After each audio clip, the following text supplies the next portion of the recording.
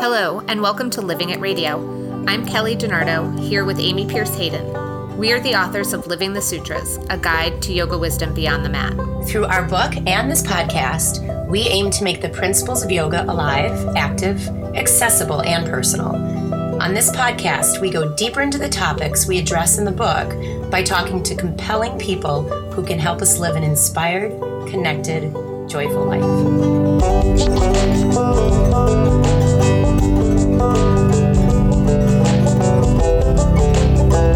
Today we are joined by Jennifer Pastiloff. Jen spent the first part of her life thinking she was a bad person because of something she told her father before he died when she was just 8.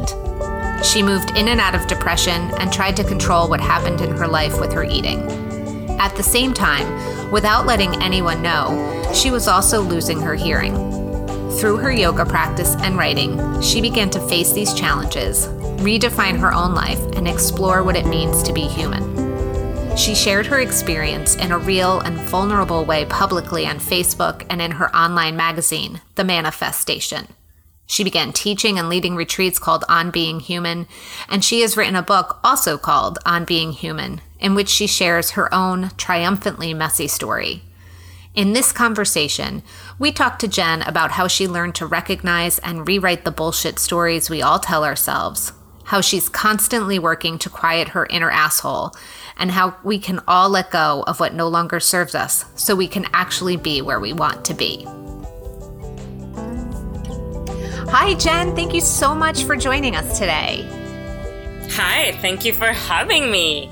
We've been waiting a long time. I received your book, I think, months and months ago, one of the first books we got before our second season. So usually I read the book really close to the recording, but I've had this swimming around in my head for a couple months. So I'm finally excited to talk to you today. Yes, very excited. Yay! So let's jump in because we have so much to cover today. So we're going to just dive in with a hard question right off the bat. I would love for you to tell us when and how you started to accept some of the things in your life, your father's death, your eating disorder, your depression, your hearing loss, all of these challenges and things that you were struggling with. You know, that's such a great question. It's a day-to-day thing. I really, one of the things I teach the most in my workshops and lectures and that I realized as a human is that nothing is permanent, So that's why I love the topic of this yama.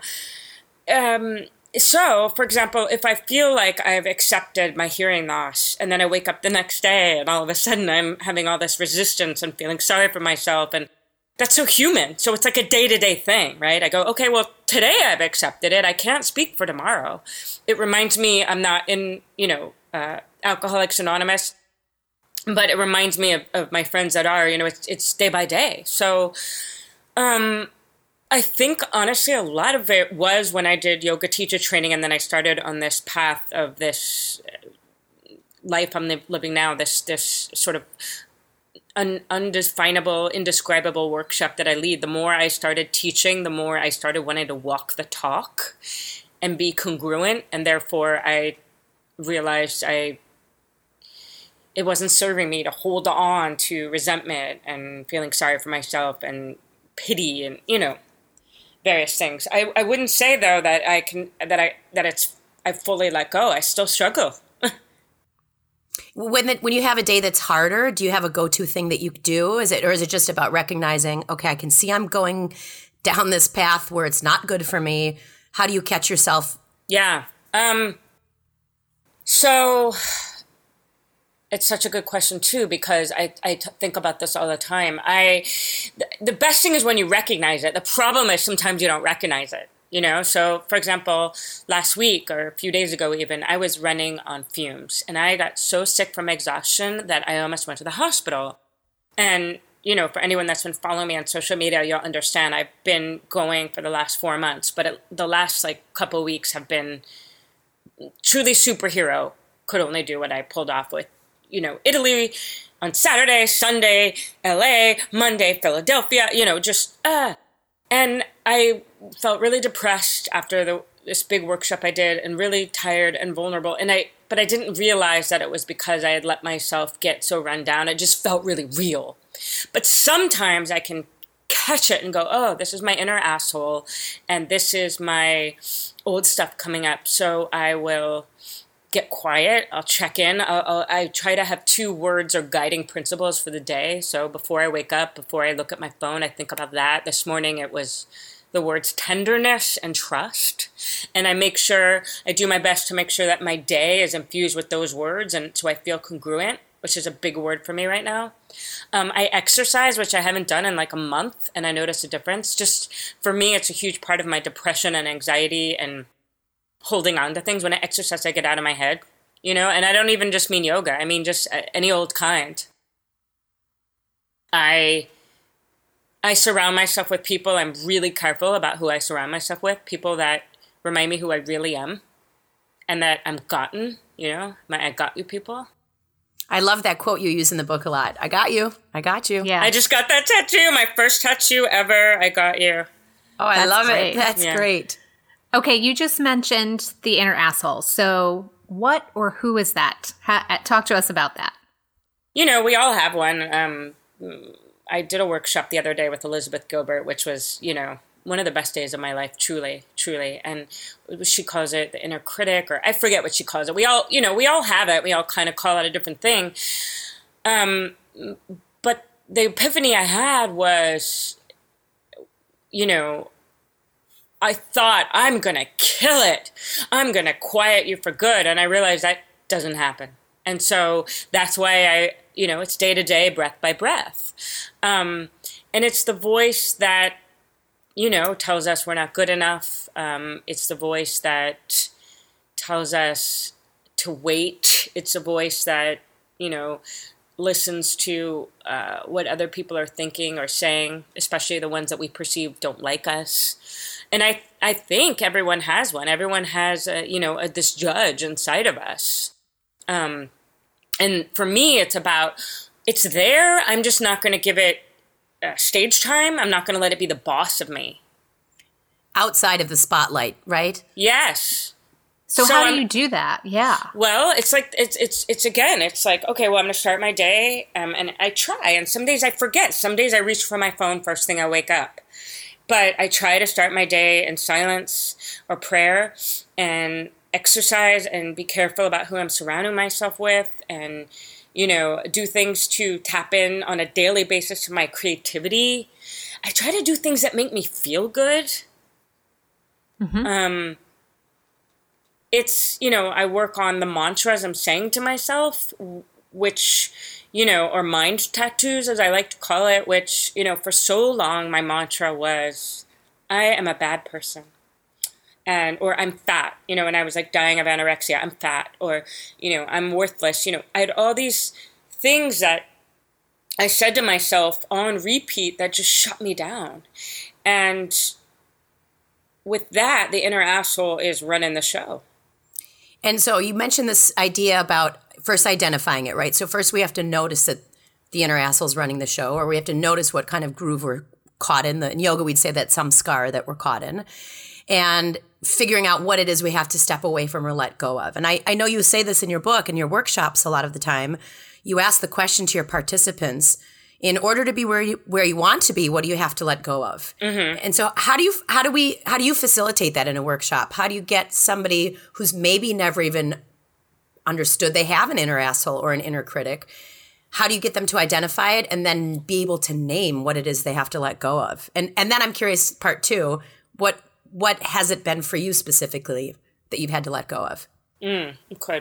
So, I made up this thing, which I see a lot of people are doing now, but I remember when I started doing it like a decade ago, it was so novel. It was like, let me have them bring their journals and write while they're moving their body, I mean, it's not like I can trademark that, but yeah, I started that. And the idea was because I realized how open I got when I was doing yoga, and how I'd like write poems in my head, and how I felt I didn't body check as much, and how I was softer. And I thought, there's something to this. So, my armor got softened when I was in my body more. And the way I got in my body more, so to speak, was by doing yoga, which I don't even do that much anymore, you know?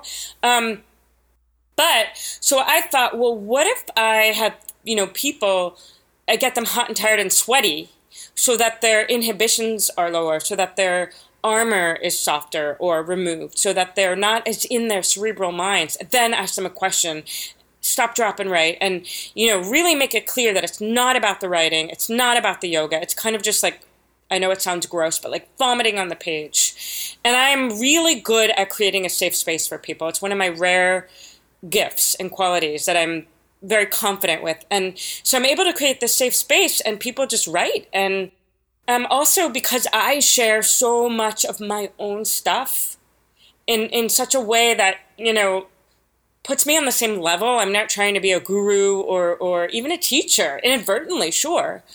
So I don't know. I think part of it's magic, and I think part of it's just that I use the body, and so they're not as on guard.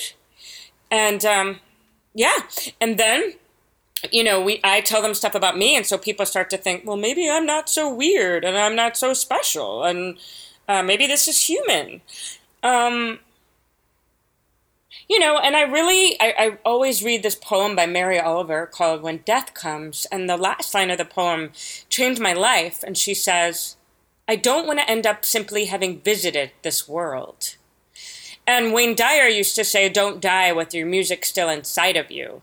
And then I play the song The Rose by Bette Midler, where she talks about, the heart afraid of breaking that never learns to love, the soul afraid of dying that never learns to live. And so I give them all these ideas, and I break it down in a really basic way. Like, I don't want to get to the end of my life and go, oh my God, why was I afraid to let someone love me? Or why didn't I eat that bagel?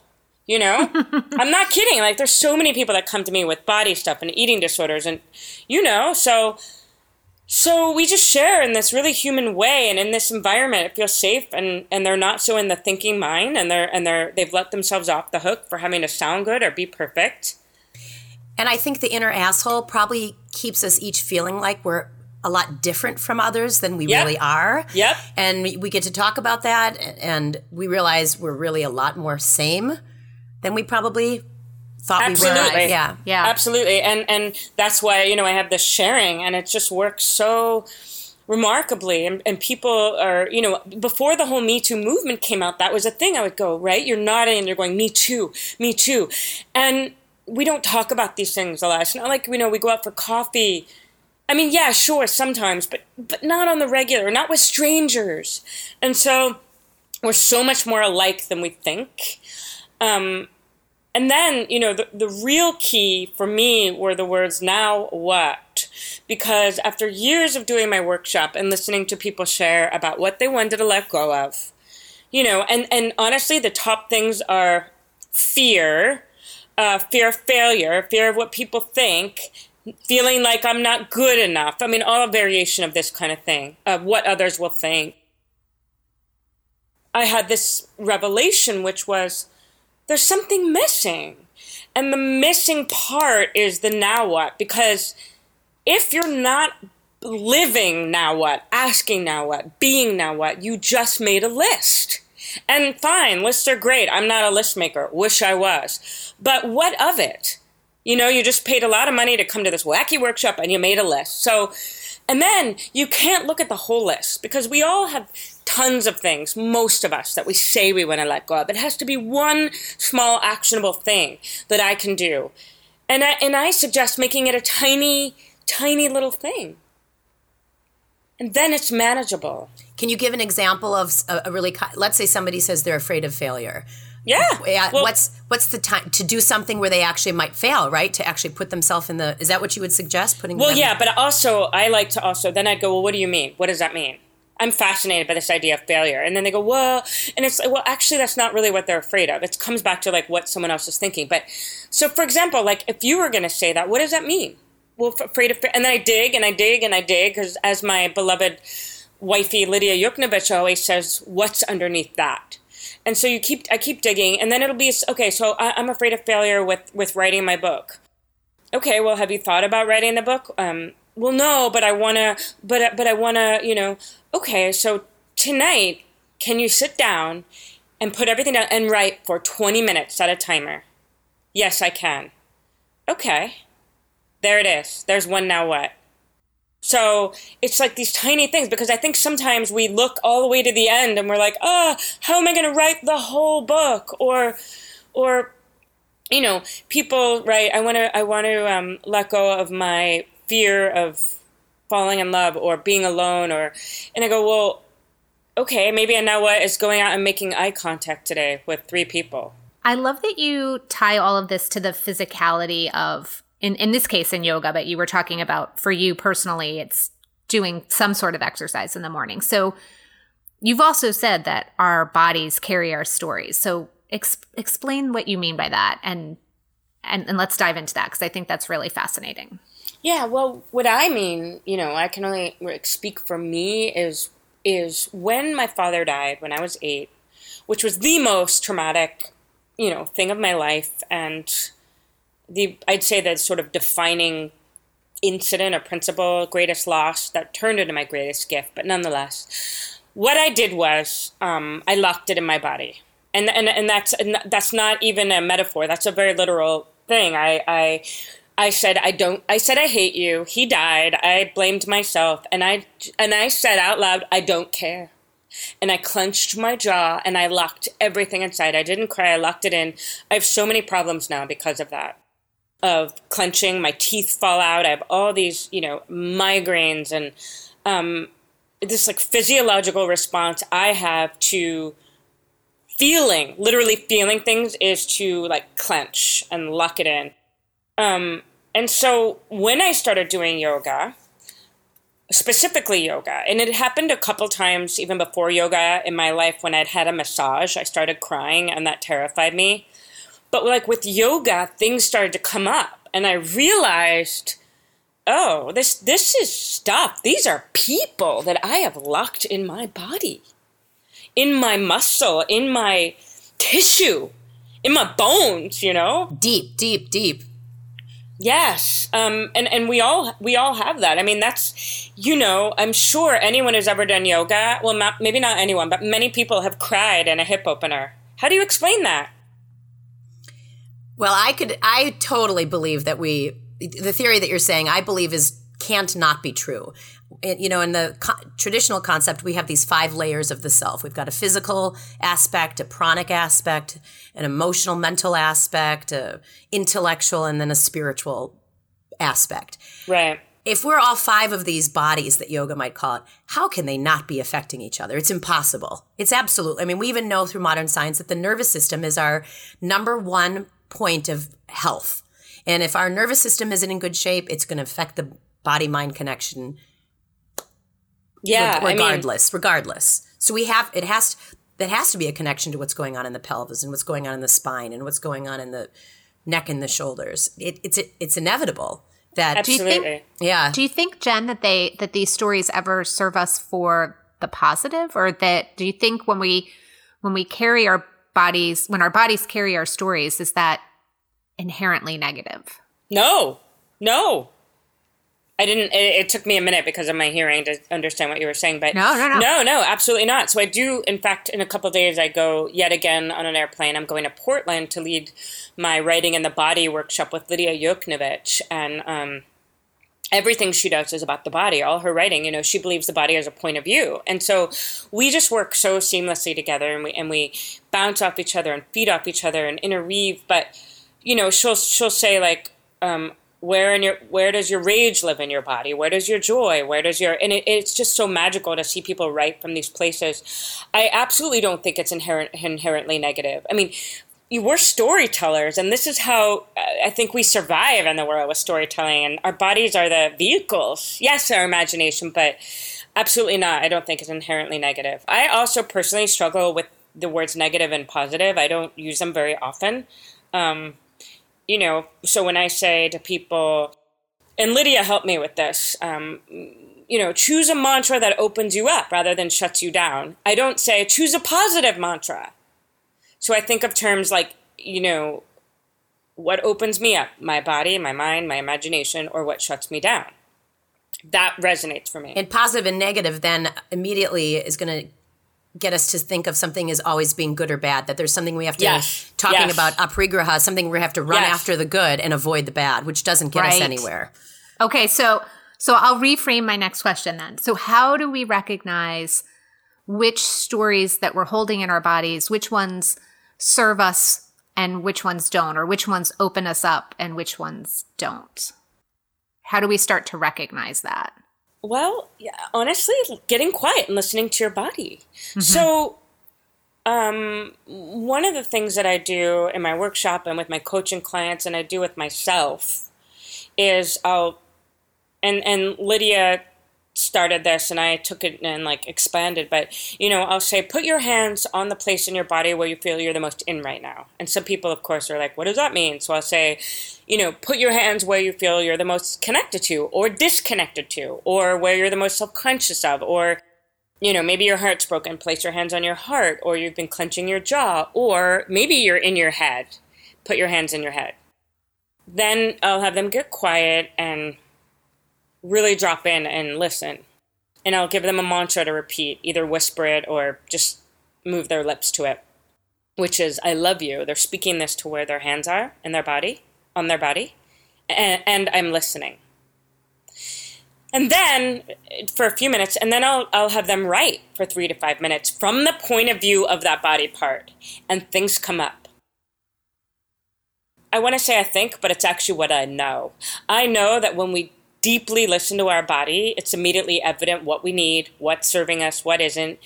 The issue becomes, how do we listen? How do we get quiet? And it's scary sometimes, So I think our body will tell us.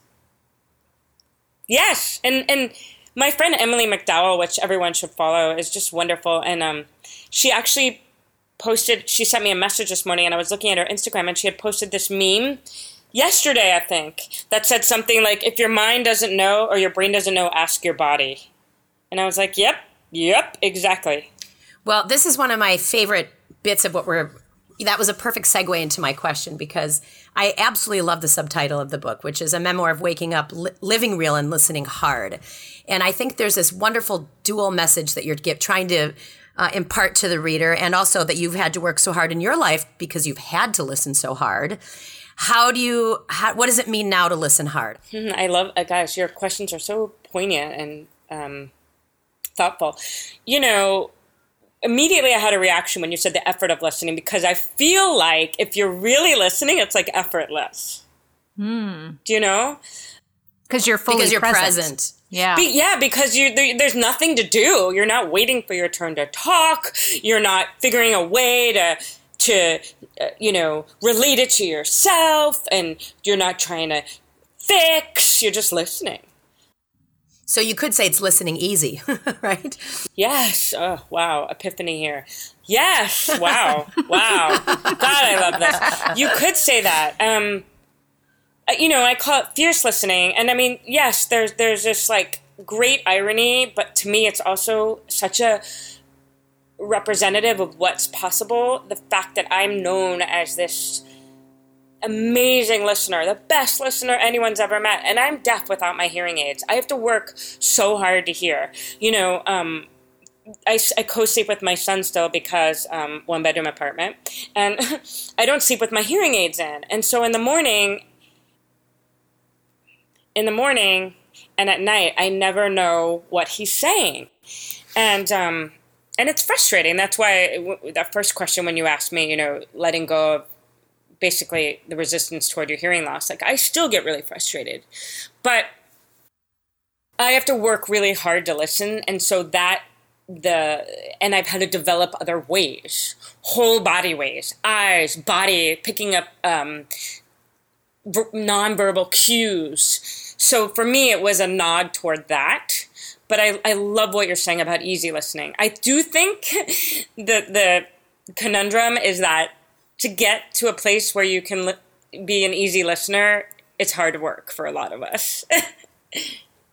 One of the concepts, this in yoga, of course, just the definition alone of asana, Sthira Sukhamasana, is steady, easy posture. No one gets into headstand without falling out a million times until it becomes steady and easy. And like you're saying, to get to this place of ease, you have to do all of this work ahead of time, and then suddenly it becomes available to us. That's funny. My son this morning asked me, he was laying in bed and he put his legs up in the air and he goes, "Mommy, can you do this?" And so I did it, almost like a happy baby. And he goes, no, like with your head down. I goes, what? What do you mean? My head is down. He goes, no, your head on the floor. And I realized he's trying to say, and he said, "Teach me, please." He's talking about a headstand. So funny. So I said, "Yes, later. Mommy needs coffee first." So, but, yeah, absolutely. And so I do a lot of this work in my workshops where I have people cringe at this, and then in the end it's their favorite thing, but I have them look into someone else's eyes for a few minutes without speaking. And it's such a way to teach us how to just be, how to allow someone to see us and to just do the work of reciprocating. Now we're going to take a quick break from our chat with Jen to give a shout out to our show partners. Shambhala Publications is the proud publisher of our book, Living the Sutras, A Guide to Yoga Wisdom Beyond the Mat, as well as The Art of Vinyasa, Awakening Body and Mind Through the Practice of Ashtanga Yoga, by Richard Freeman and Mary Taylor. As a listener of our show, you get 30% off your purchase with code APARIGRAHA30 at Shambhala.com. That's APARIGRAHA 30, all caps on Aparigraha. Support for Living It is also brought to you by Alchemy Forever, a clean and clinical skincare line developed by Switzerland's top dermatologist. The products are anti-aging, paraben-free, gluten-free, cruelty-free, and ideal for all skin types. Use the code SUTRA20, all caps on Sutra, to get 20% off your Alchemy Forever products at alchemy-forever.com. And now, back to our conversation with Jen. So we're talking about the power of being heard and being witnessed. Why is that so powerful? And isn't it just? I do think that most of us don't have that so much. Now, I've cultivated a life where I have that a lot. But it feels, for example, I did a retreat last week in Italy, so weird, and then a couple days later I was in Philly, and it's like life-changing for a lot of people who walk around and never feel seen and heard, and they feel that, and it's like, oh, I feel so safe, I feel so gotten. That's why I got you is everything. It's very much like being a child. My son never doesn't feel that, you know? And then as we get older, that slips away. I think... I mean, how about right now? We're all looking down at our phones all the time. You know, I can't speak to 30 years ago or 20 years ago, but right now everyone's just very busy all the time, so busy, on the go. We're not looking at each other so much, you know, we're not connecting. We're so connected, quote unquote, and yet utterly disconnected. Well, speaking of social media, this kind of ties in with like what you call our bullshit stories. And I think there's a really dangerous thing today, and we might even try to hide our own bullshit stories by engaging the way we do in social media and not using it right. And something now that I've read your book and I follow you, I realize how not bold I am in what I let people see in my life, because I don't want to bore anybody with my trouble. Yeah. You know, it's not because I'm hiding anything, but it's like, oh, is it really, like, what's good for me to use this way? And like, what's not bullshit and what's relevant and what's not relevant? Well, I have a couple of thoughts on that. But the first thing I wanted to say was that is another reason why people don't feel seen and heard, is because we start to center ourselves because we worry what other people will think. And I was about to say that, and that's exactly what you said, right? Like, well, I don't want so-and-so to think this, so, or... you know, I work with a lot of people who are in extreme grief, a lot of women who've lost children, and people get so worried, like, well, I don't want to make you sad by telling you my story. And the second thing, though, about like, well, what's a bullshit story and what's relevant, we don't owe anyone anything. You don't have to share your life on social media. I choose to do that, and in doing so, I've created a career. So if someone's social media is a particular business or whatever it is, and it doesn't suit them to be this like open book, then don't do it. It's not, we don't all have to, I pooped just now and it was great. And, now I'm sharing this particular message of, look how I live, everyone. I live in this 1-bedroom apartment and I'm disorganized and I'm really successful, and yet and still, look how I live. And I struggle with depression, and also I lead these quote unquote inspirational workshops. And so I'm here to say, hey, you don't have to put yourself in a box, and hey, you can create your own damn timeline like I did. And you can feel two things at once, right? Yes. Like you can have depression and lead inspirational workshops, right? Yes. That and instead of the or. Yes. So what are some of the bullshit stories you told yourself, and how did you rewrite them?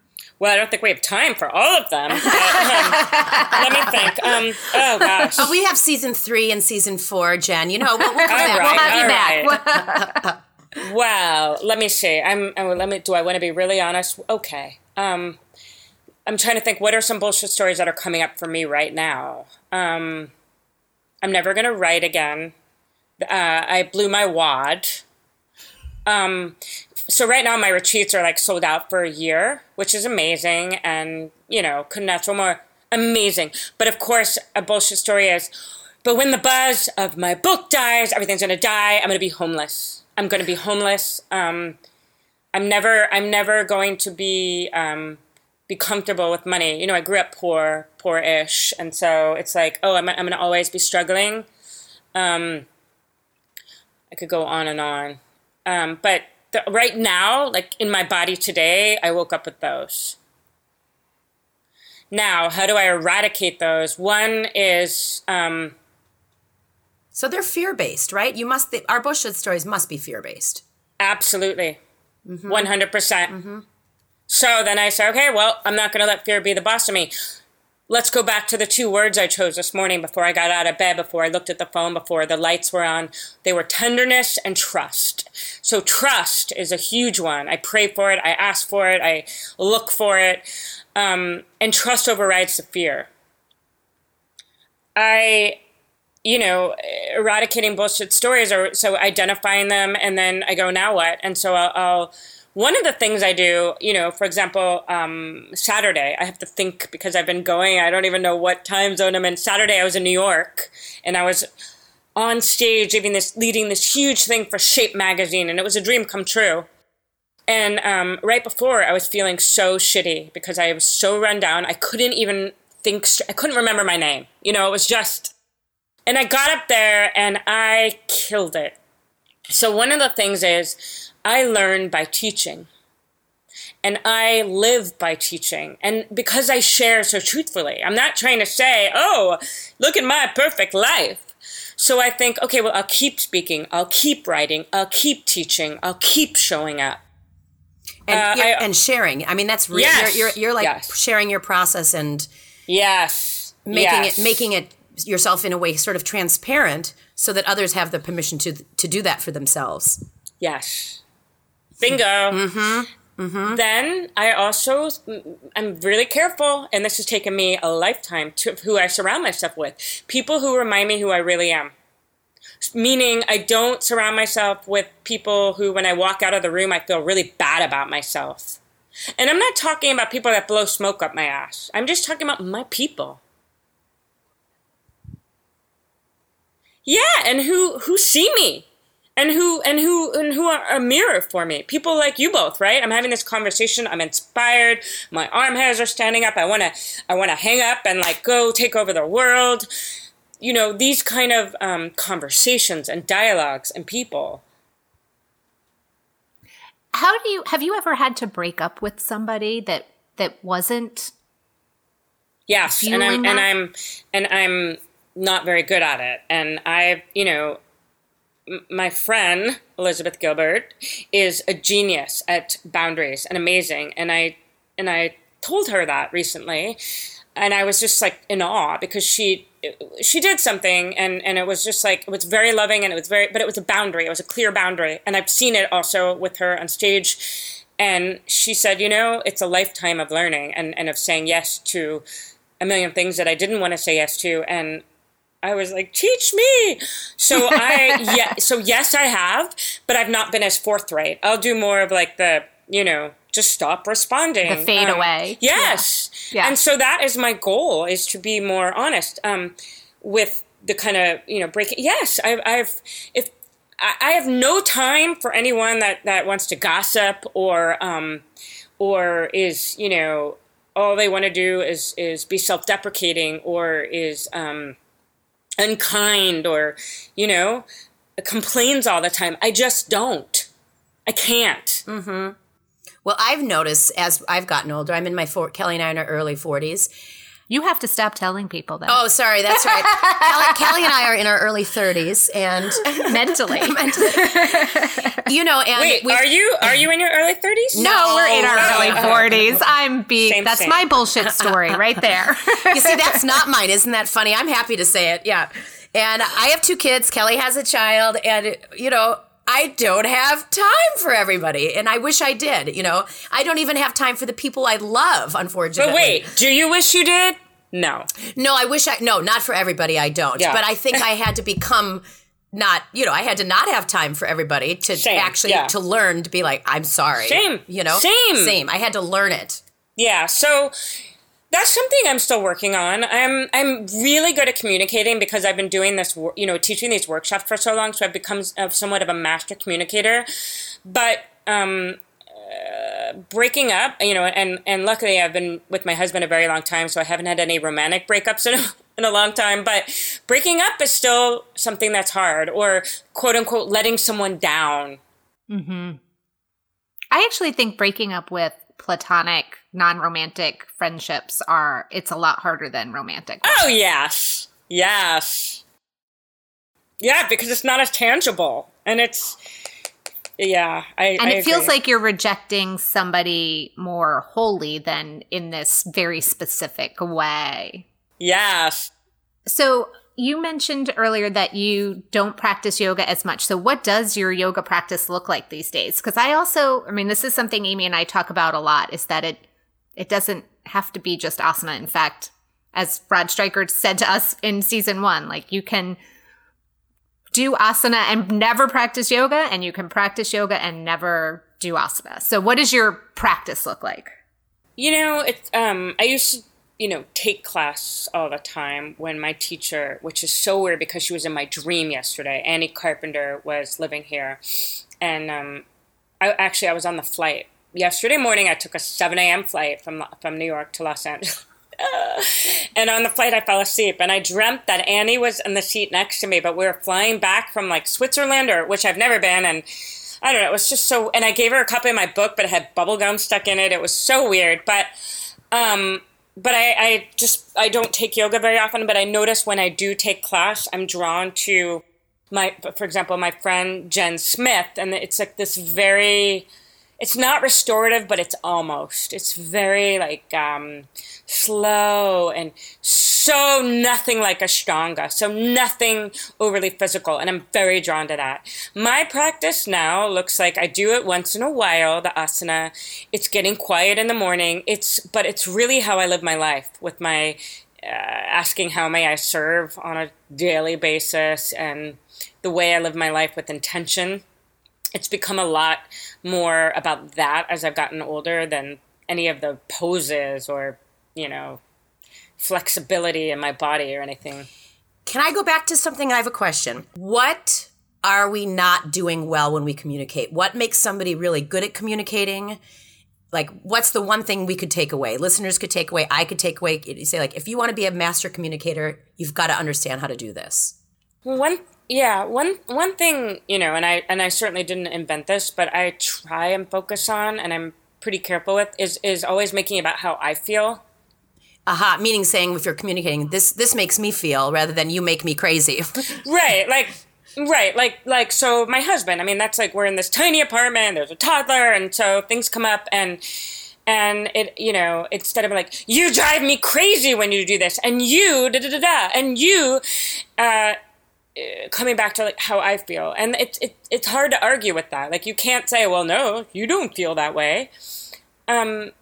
Compassionate listening and not holding things in, so my husband has a tendency to hold things in and then they come out in other ways. So he'll communicate it by like getting mad at me for not washing the dishes or something. I mean, it's like our joke, but it's what he does and it drives me crazy. Yes. I'm like, why can't you communicate? And then he'll say something to me like, and he's like, I'm communicating. See, it's really not burying things so they come out later in microaggressions, but compassionate listening and making it about how you feel. And tenderness, really. That's a big word that's coming up for me a lot, but trying to be as tender as we can, as kind as we can. So not even when you're communicating something that's hard. I think one of the hardest things for me is not being defensive. If I'm in that's what I have to really pay attention, that I'm not defending my point, or I'm not trying, to be able to communicate. I have to also listen deeply. Yes. I mean, that's it. That's compassionate listening, right? And it's so hard to not be defensive. It's like the work of my life. There's another topic that you thread throughout your beautiful book, by the way, which I cried many times during. Yeah, it's beautiful. Of beauty hunting. So beauty hunting, from what I understand, as you coin it, is finding ways to look at to reach for the positive and to hold space around that, which is a very yogic concept.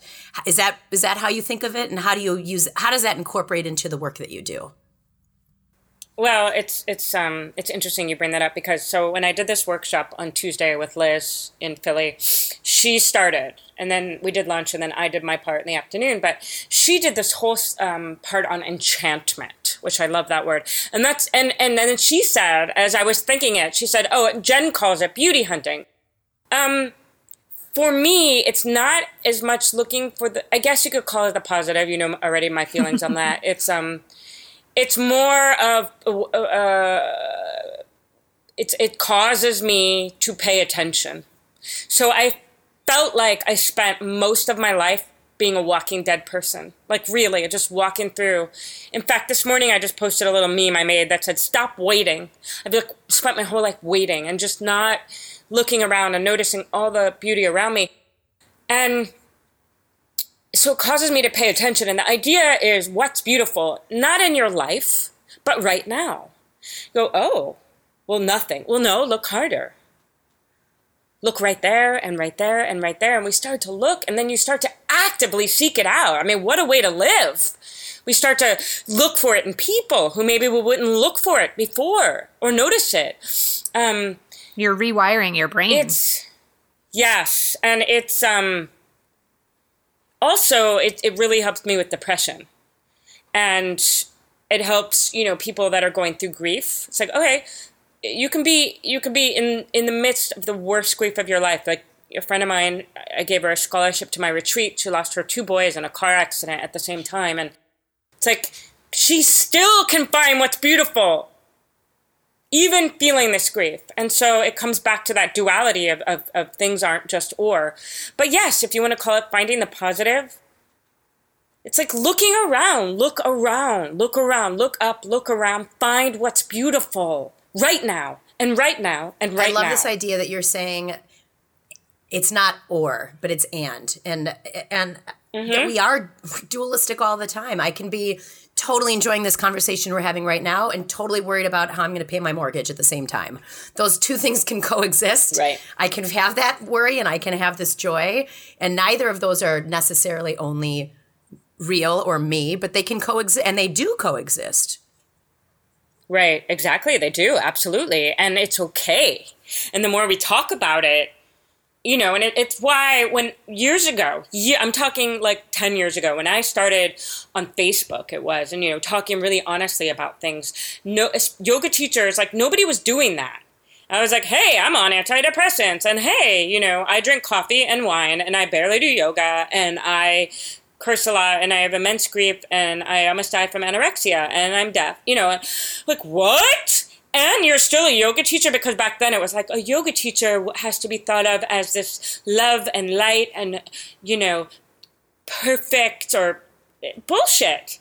You write in the book when you're talking about that, about how honest you were in your writing when you were starting, that letting go of the shame in who you were helped other people do the same. Why do you think that is? Is it permissive? Is it what? Yeah, I do. And it's, it's weird to think, because I know it's not true. When people say, you gave me permission, well, of course I didn't. But it makes, it makes us feel less alone and go, oh, well, if she talks about depression and maybe I can too, so it's an illusion, I suppose. But, when I read Lydia Yuknovich's book, The Chronology of Water, before we were wifeys and partners and everything, I felt like her book gave me permission. And so it's how I responded to it. It's how someone responds to us, and then it allows them. It's why I always say dork it out, because it's like, and Marianne Williamson talks about it, like let your light shine and you let other people shine their light, or however she says it. It's this idea of the more we are free and open, we inspire other people to do that and be that. So it was terrifying at first. It's not so much for me anymore. But I remember I wanted to die each time I posted something and wrote something. But then people would come to me in droves and they would say, thank you. And I began to realize, oh, everything I used to hide about myself that I was ashamed about is actually the thing that's drawing people to me. This is amazing. So how do we give ourselves permission to instead of needing somebody else, for you, it was Lydia. For so many of your workshop attendees and readers, it's you. How do we give ourselves that permission? Well, the last chapter of my book is give yourself a fucking medal. And I mean, I stand by that. It's, I think the first thing and the hardest thing, and maybe the only thing, is letting go of what we fear others will think. I think that's the number one reason. It all boils down to, I'm afraid they'll think X, Y, or Z. So, it's like, well, they're going to think it. Someone's going to think it somewhere. I'm going to do it anyway. And we begin to do, ask now what, and take one little baby step at a time. One little actionable, manageable thing at a time. We have a special question that we kind of like to ask everybody at the end. That deals with the topic of the day. The subtitle of our book, of Living the Sutras, is A Guide to Yoga Wisdom Beyond the Mat, which we've been talking about. And of course, not just the asana, but all this other stuff that we're doing beyond the mat. And in writing our book, that was one of our main aims, was to make, this ancient wisdom accessible and personable, and have us be able to do this little by little by little, in the same way you're saying it. So I guess this is a double-sided. Usually I'll just say, what practice off the mat helps you deal with aparigraha or non-reaching? But you've talked about that a little. What is the practice? What practice are you avoiding reaching for? Or what thing are you trying not to kind of run after right now, if there's something? And what are you doing to not run after that thing that you think you need? Right. Wow.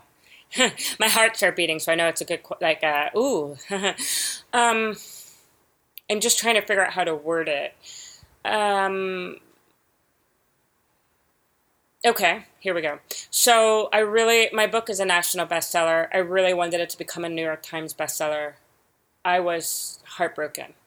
And I don't know why I put all this, I think one of the things is all these people for so long were like, your book is gonna X, Y, and Z. And so it's hard to not have expectations. And no one really knows how the New York Times works, apparently, the list. But in my head, I equated, okay, well, I'll make that list. Then I'll, start to get paid a lot to do public speaking. And then I'll be able to move. I mean, it all comes back to this fear of being homeless, and that I'm going to live in this tiny apartment forever. And so that didn't happen, and I felt like, oh well, now all my fears are going to come true. I'm going to, be poor, and So it's like, is it chasing after recognition? I'm not sure what, that's why I'm trying to figure out the word for it. Or accolades. But, oh, here we go. Someone else to give me the medal. There we go. Mic validation. Drop.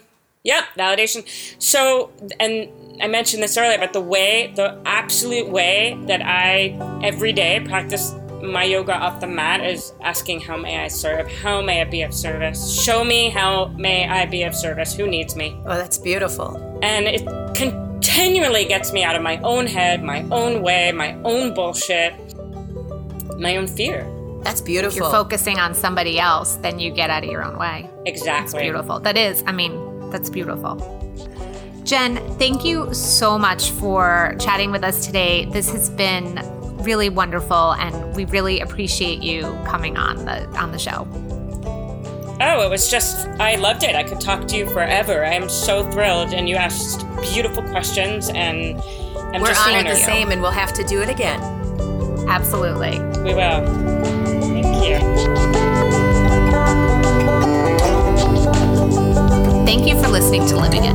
For those of you who want to find out about Jen and where she's teaching, visit jenniferpasteloff.com. You can find links to this, as well as more information about the resources we discussed in this episode, in the show notes or at our website, livingitpodcast.com.